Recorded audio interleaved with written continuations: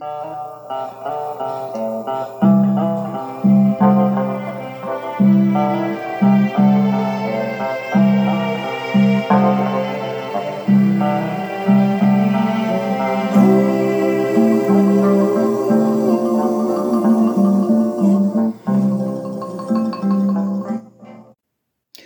recognize that as the intro to the classic song Just My Imagination by The Temptations from 1970. Welcome, listeners. I'm David Winkler, sitting in again for Shaun Griffin on A Writer's World here on KWNK. Today's program is called A Hymn to the Imagination. Now, as a public school teacher, I attended any number of boring, inessential workshops. But if you were imaginative enough, you could find ways to duck out of them. Although I do remember in one workshop, as an opening exercise, we were given the task of writing down which of the following gifts we would prefer to be imbued with if we had the choice: superior intelligence, outstanding athletic ability, incredible wealth, or a rich imagination. Then we had to discuss the reason behind our choice. My answer was and still is a rich imagination. How drab and colorless life would be without the faculty to envision new possibilities. For me, that's what imagination is, possibilities that exist outside our current reality. They're invisible until we coax them into existence, be it a sweater, a lyrical poem, a movie script, a carpet cleaner, or a donut. I live at the very northern tip of Vermont, right across from Canada. There's not much here, really, except trees and mountains, and I wouldn't have it any other way. Yet, just up the road, 9 miles or so, there's a Dunkin' Donuts. In 1950, an 8th grade dropout named Bill Rosenberg conceived of a donut stand which he eventually turned into a multi-million-dollar global enterprise, Dunkin' Donuts.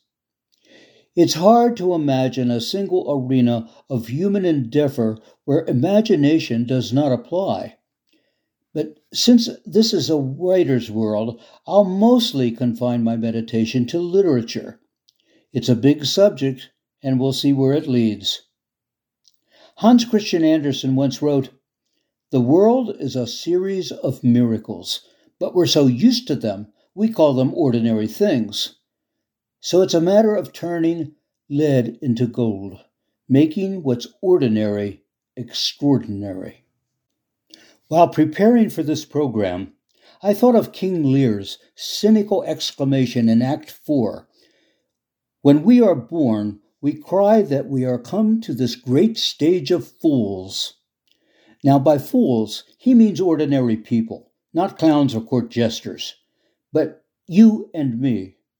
Ironically, there is no greater candidate for a real fool in that play than Lear himself, when you consider how he foolishly divides his kingdom among his 3 daughters. For all his alleged wisdom, Lear suffers from a severe failure of imagination. Recently, I opened at random Joan Didion's wonderful collection of essays, Slouching Toward Bethlehem, and landed on this sentence: "I have already lost touch with a couple of people I used to be." What an intriguing statement.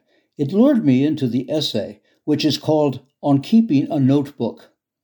Now, as you might suspect, Didion's essay has everything to do with possibility and nothing to do with actuality. In Didion's notebook, there are no reminders to herself of oil changes or kitchen repairs or Aunt Marian stopped by this afternoon to return my silk blouse. No, she strives rather to discover who she is, who she used to be, and who she's in the process of becoming. She does this by digging deep into her emotional and intellectual life in order to remember what it was like to be me. Didion seems to be saying to herself, "Let you and I stay in touch." For this to happen, memory and imagination must operate symbiotically. By writing, a great deal of introspection is required as well as imagination in order to create a fresh synthesis of self. I have never been much of a reader of Sigmund Freud, although I do occasionally turn to some of his essays, such as The Relation of the Poet to Daydreaming. In that essay, Freud reminds us that play and daydreaming begin in childhood, that the child is father to the man, and imagination comes as naturally to the child as a heartbeat.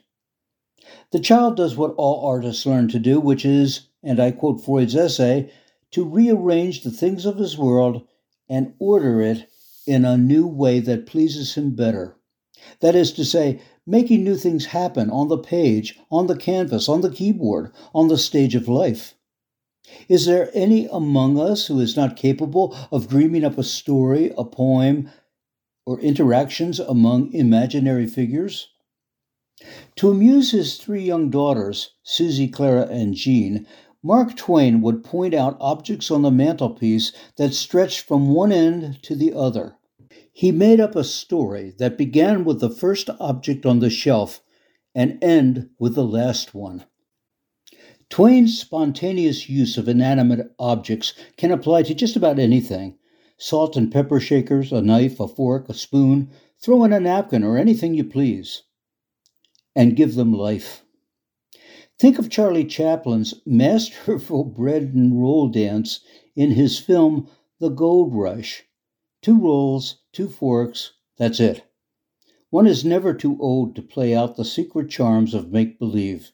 But that's what acts of imagination are, make-believe, until they are not.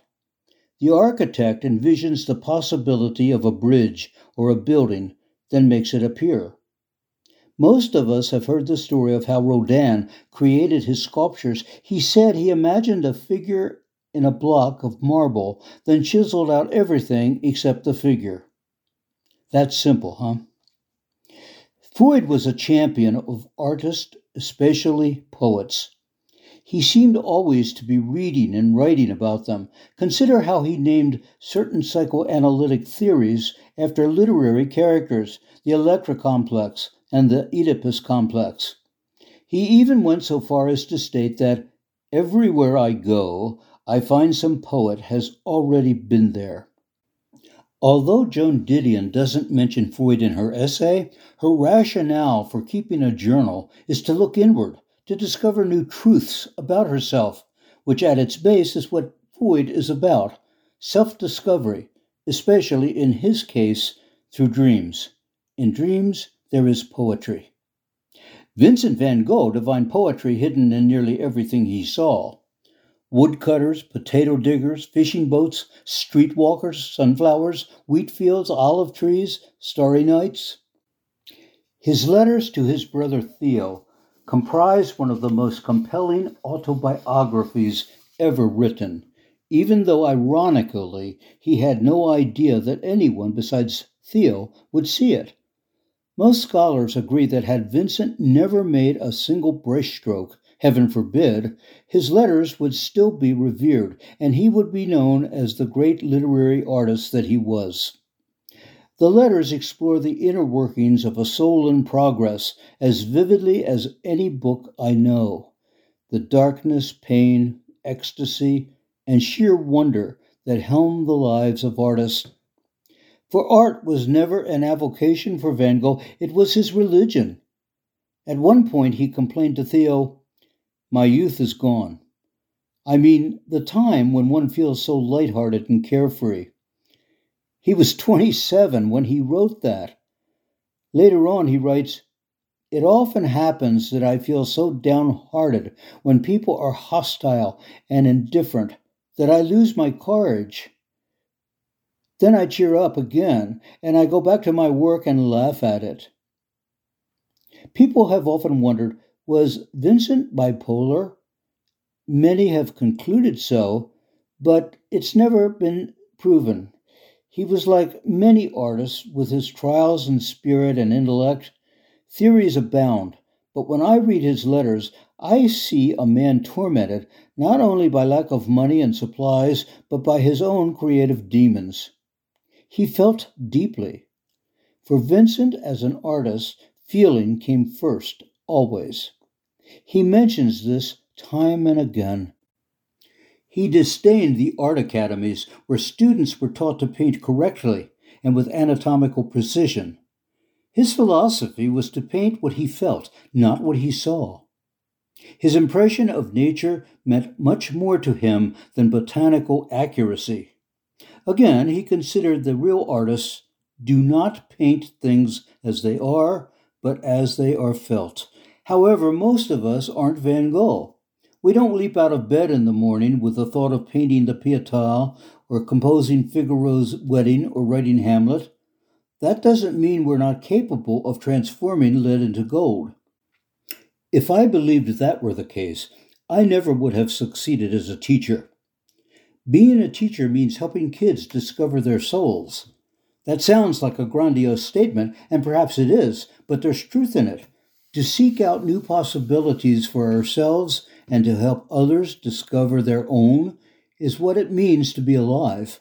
And at the heart of these possibilities is that golden word, imagination.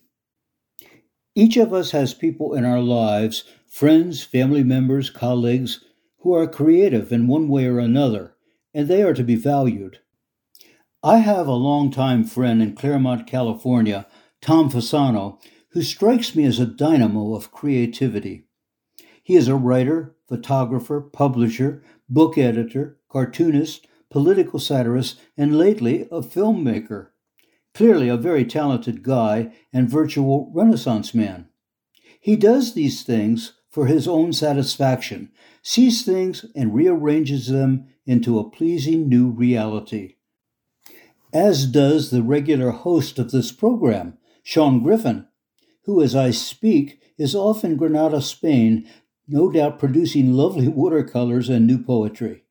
Or, in Milton's words, he's off to fresh woods and pastures green. But what of those who seem incapable of making a dream come true?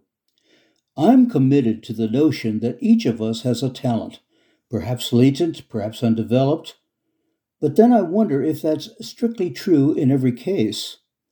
I'm currently rereading Flaubert's Madame Bovary, this time the Lydia Davis translation, which is glorious, by the way. Emma Bovary, like Tolstoy's Anna Karenina, is mired in the suffocating conformity and conventions of provincial life. She can envision no way out, even though she's aware of the circumstances crushing her. And that's her tragedy, the fact that she's aware and can't do anything about it. In Flaubert's novel, we find Emma immersed in existential despair. She's married to a husband who bores her and is surrounded by people unworthy of her romantic daydreams, even her adulterous lovers, Rudolph and Leon, who ultimately give her no much pleasure or satisfaction than she could give herself. I often find myself wishing I could reach into the novel and give her a good shaking. Wake up, woman, and smell the rhododendrons. For Emma Bovary, it may not be a failure of imagination so much as an absence of one. Madame Bovary is a beautiful book set in a sordid world. There are plenty of other literary heroines who rise above the fray to give us hope and inspiration through their upbeat, imaginative wiles. First in my personal pantheon is Scheherazade from the Arabian Nights. On my list also are Jo March, Miss Marple, Celie in Alice Walker's The Color Purple, Aunt Augusta in Graham Greene's Travels with My Aunt, Toni Morrison's Zula, Pippi Longstocking, Hermione Granger, Janie Crawford and Zora Neale Hurston's Their Eyes Were Watching God, Lisbeth Salander in Girl with the Dragon Tattoo, Portia in The Merchant of Venice, Freya of Norse mythology, Elizabeth Bennet in Pride and Prejudice, and many, so many more. These are people, I dare call them people, who bring enchantment into our lives. Whenever in my own writing I find myself weltering in a dead sea of platitudes, which is more often than I care to admit, my remedy is to dip into either Shakespeare's sonnets or Keats's odes. They are my go-to inspirations, chiefly due to the elegance of the language. Of course, that doesn't always work. Sometimes I have to ride it out by going for a walk, listening to music, or sipping wine. The imagination can be an impish beast. It hides in secret pockets or lurks in subconscious reservoirs. Then it shines brightly forth to guide our pens across the page to new heights of grandeur. Or so we like to imagine. And sometimes it is so. Well, this concludes today's program on A Hymn to the Imagination. The pieces of literature I referred to can be found in Reno at Sundance Books and Music or in Las Vegas at the Writer's Block. They're open and we need them. Please join us in the collective ethosphere every other Sunday at 5 p.m. for another meditation on words, or stream it at KWNKradio.org. Meanwhile, spread a little kindness wherever you happen to be and apply your imagination whenever possible.